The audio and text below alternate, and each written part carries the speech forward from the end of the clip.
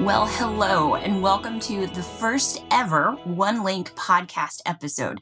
I'm Amy, and I'm joined today by Brad. Brad, welcome. How are you? I'm good. It's good to be here with you. So we're podcasting now, which is pretty cool, right? Yeah, it is.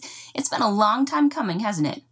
Yeah, we started talking about this idea last summer, in fact, and even recorded some test episodes last fall, but I think sort of the tyranny of the urgent ruled the day, and we kind of punted it down the road a bit. But here we are, and we're doing it. We are. Now, working in the same office with you, I know that the tyranny of the urgent issues, they've not changed. So what's bumped this idea up the priority list? Well, I've had a growing desire to help keep God's heart for the nations in front of our students and volunteers and supporters throughout the year. And I'm going to talk a little bit more about that later in the podcast. But, we have such wonderful connections with people at our yearly events. But I've been wanting ways to reach out and connect throughout the year. So here we are. That sounds great. Well, the other part that I haven't mentioned yet is that I learned you worked in radio previously. I don't know. Am I allowed to put that out there publicly? I guess I just did, right? No problem. That's true, and often unknown fact. But I thought this was a pretty unique skill set, and honestly, I just wanted to hear your radio voice. And I have to say, I have not been disappointed, Amy. Well, thanks. That's very kind. It was a fun part of my life, and I really enjoyed it. And it's been fun to be able to revisit some of that season with this project. So as we've been working on this project together, I think I have seen how our different roles might play out. Okay, do tell. I think you, Amy, are going to bring the professionalism and succinct commentary to it, whereas I will probably bring the verbal processing and meandering stream of consciousness to it.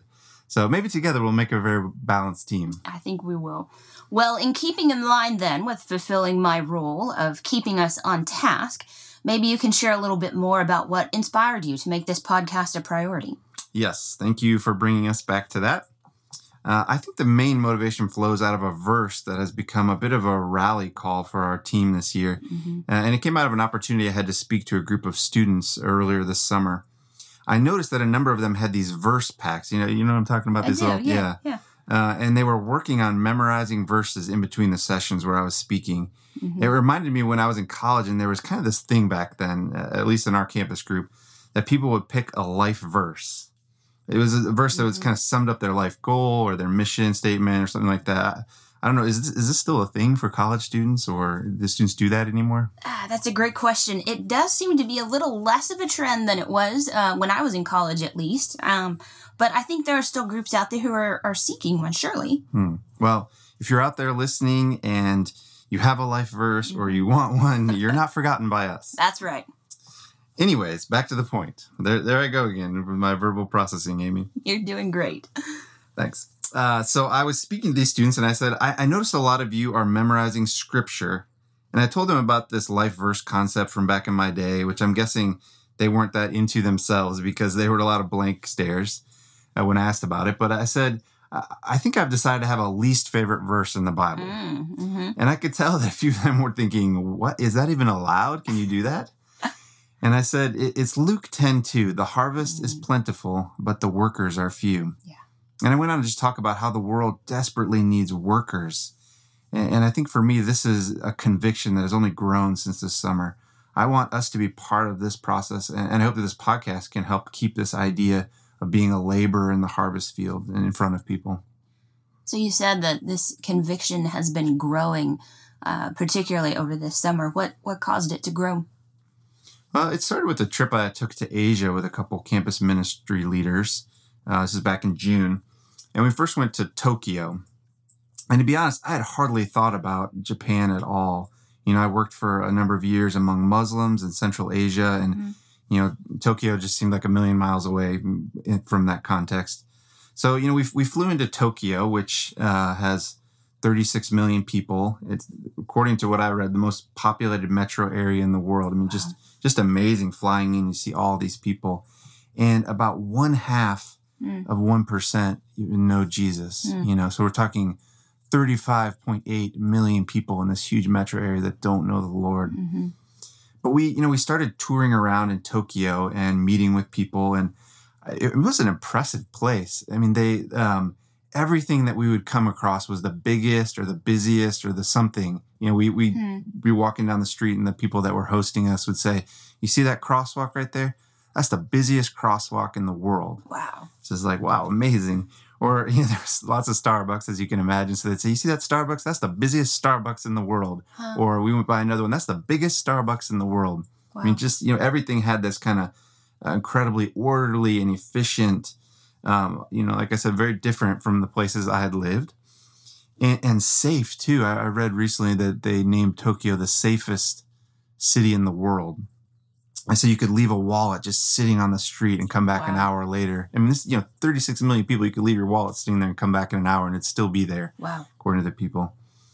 So, again, I was really impressed on what I saw on the outside.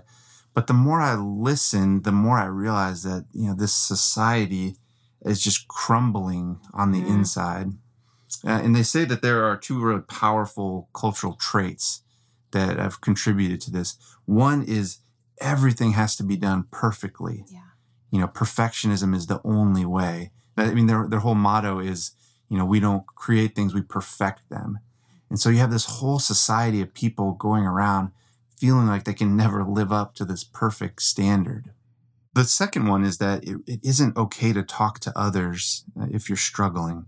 Now, I know that, we have some of that issue here in America, but culturally, and they take it to a whole other level that you just cannot bother other people with even small things that, might be going on in your heart, even family, close friends. It's just not okay to share something with them that might make them uncomfortable or disturb them in some way. So you're really expected to suffer quietly, silently. So how does this affect their society? Well, these two traits, again, this is just what I was learning there, but these two traits, they seem to mix to create a number of phenomena. The first is that you have people in this culture that are literally working themselves to death. I mean, it's not an uncommon thing at all. In fact, there's just a single word in Japanese that describes this whole idea of working yourself to death. Just because they're trying to this perfection idea. You also have young people. This is a trend that's developed in the last few years that they haven't left their home in months. They're paralyzed. They cannot cope with going out and doing things. So they're just stuck, in their parents' basement or wherever, unable to go outside. And the last one, and maybe the most tragic, is that Japan has one of the highest suicide rates in the world. And as I said earlier, everything was so efficient, and the trains were some of the most efficient things that we saw. I mean, they would come right on time. But they said every now and then one wouldn't show up on time, and it would kind of surprise you. And so there would be a message that would come up on the board that would say delayed because of human incident. And you just knew that someone had finally, they just couldn't take it anymore. And so the longer I was there, just the more overwhelmed I was by the need that I saw. That's absolutely heartbreaking. It was, but the thing that really struck me is that it wasn't just that there was a need. In the midst of this need, there was this window of opportunity sitting there. High school in Japan is a very, very stressful time with all these standardized tests and long hours of, preparing for them and whatnot. And then, of course, afterwards, when you get into the work world, long hours of work and whatnot. But they said that college is kind of this one brief moment where Japanese students have a little bit of margin in their life. They can go play basketball. They can have a cup of coffee. Yeah. They have the capacity and the margin to think a little bit outside the box. And so just these few short years where they're highly available and maybe even teachable, that they're in there so strategic to reaching this nation. And along with this, what a lot of people were saying is that as a society, they're starting to come to the place where they realize something's got to change. And, they see these issues and they're a little more open to that. And so in the midst of all this, in the midst of seeing this opportunity, we go to meet with these 4 students that were from the state of Oklahoma. And I said to them, can you take us to the campus that you're working on? I wanted to see it and wanted us to be able to pray there. Yeah. And they looked at me and they said, well, which one? And apparently they'd just been given a list of possibilities. They said, just do the best you can, make as many relationships as you can on all these campuses that are around. I got home and I Googled that there are 200 campuses in Tokyo alone. Wow. And so all this time, just to put this all together, I'm thinking the harvest is plentiful, but the workers are few. This nation that there's this window of opportunity with college students. And, I'm sure these 4 students were the only people there trying to reach college students, but, so few compared to the need and opportunity. Yes, I can absolutely see how this experience would have put this verse on your heart. So what was the rest of the trip like? Any other insights? Well, the rest of the trip was pretty much the same. We went to another large city where there were several large college campuses and, just one young couple there trying to reach college students. We went to a church that evening or the next morning, I think it was. And, there's maybe like 30 Japanese people there. And this was pretty much, they said, the biggest thing going on in this town. We went to a third city, met a teacher there at a local campus who wasn't even a believer, but was saying, we'd love to have students come here. They can come study. They can come, teach. They can come do anything. They can be nurses. All sorts of opportunities. Wow.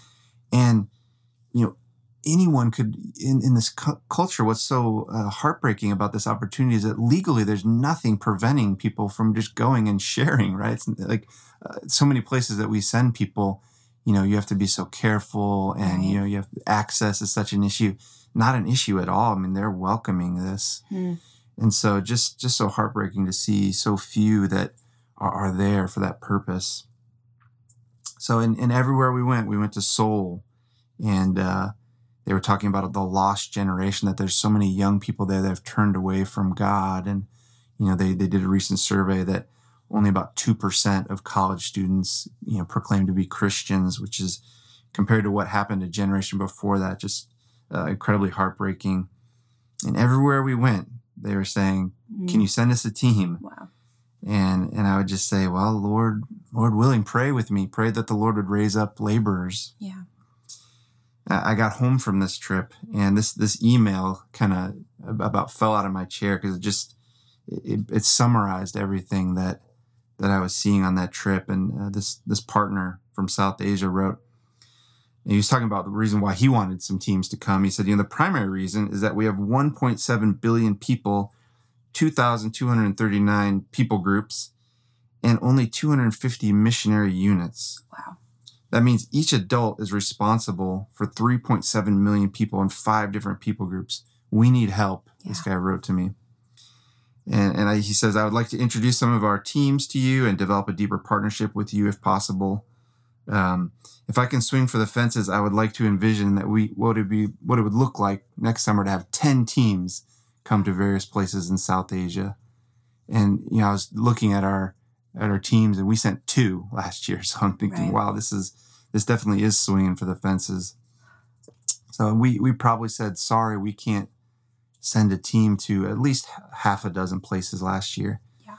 And so with these new connections, I don't know, maybe we'll have to say no to more. And so just to kind of summarize all this, the world does not lack opportunities. No. It certainly doesn't lack need. What it lacks is laborers. And that's what we want to develop, and what I hope this podcast will be a part of doing. Amen. I pray the Lord uses it for this purpose. So, Brad, we're about out of time here, but maybe you can share what people can look forward to in future podcasts. Well, this fall, as we get into our fall mobilization period, we're hoping to release some podcasts that will help people think through issues like why they should go overseas, how do they know if they're called, various things like this. I hope these will be helpful things as people are trying to figure out whether they should go on a summer trip or even beyond that. And beyond this, I anticipate there will probably be various shenanigans and interesting stories, but hopefully you can help rein some of that in, Amy. We'll work on it. It will be great. Well, thanks for joining us. We'll see you next time.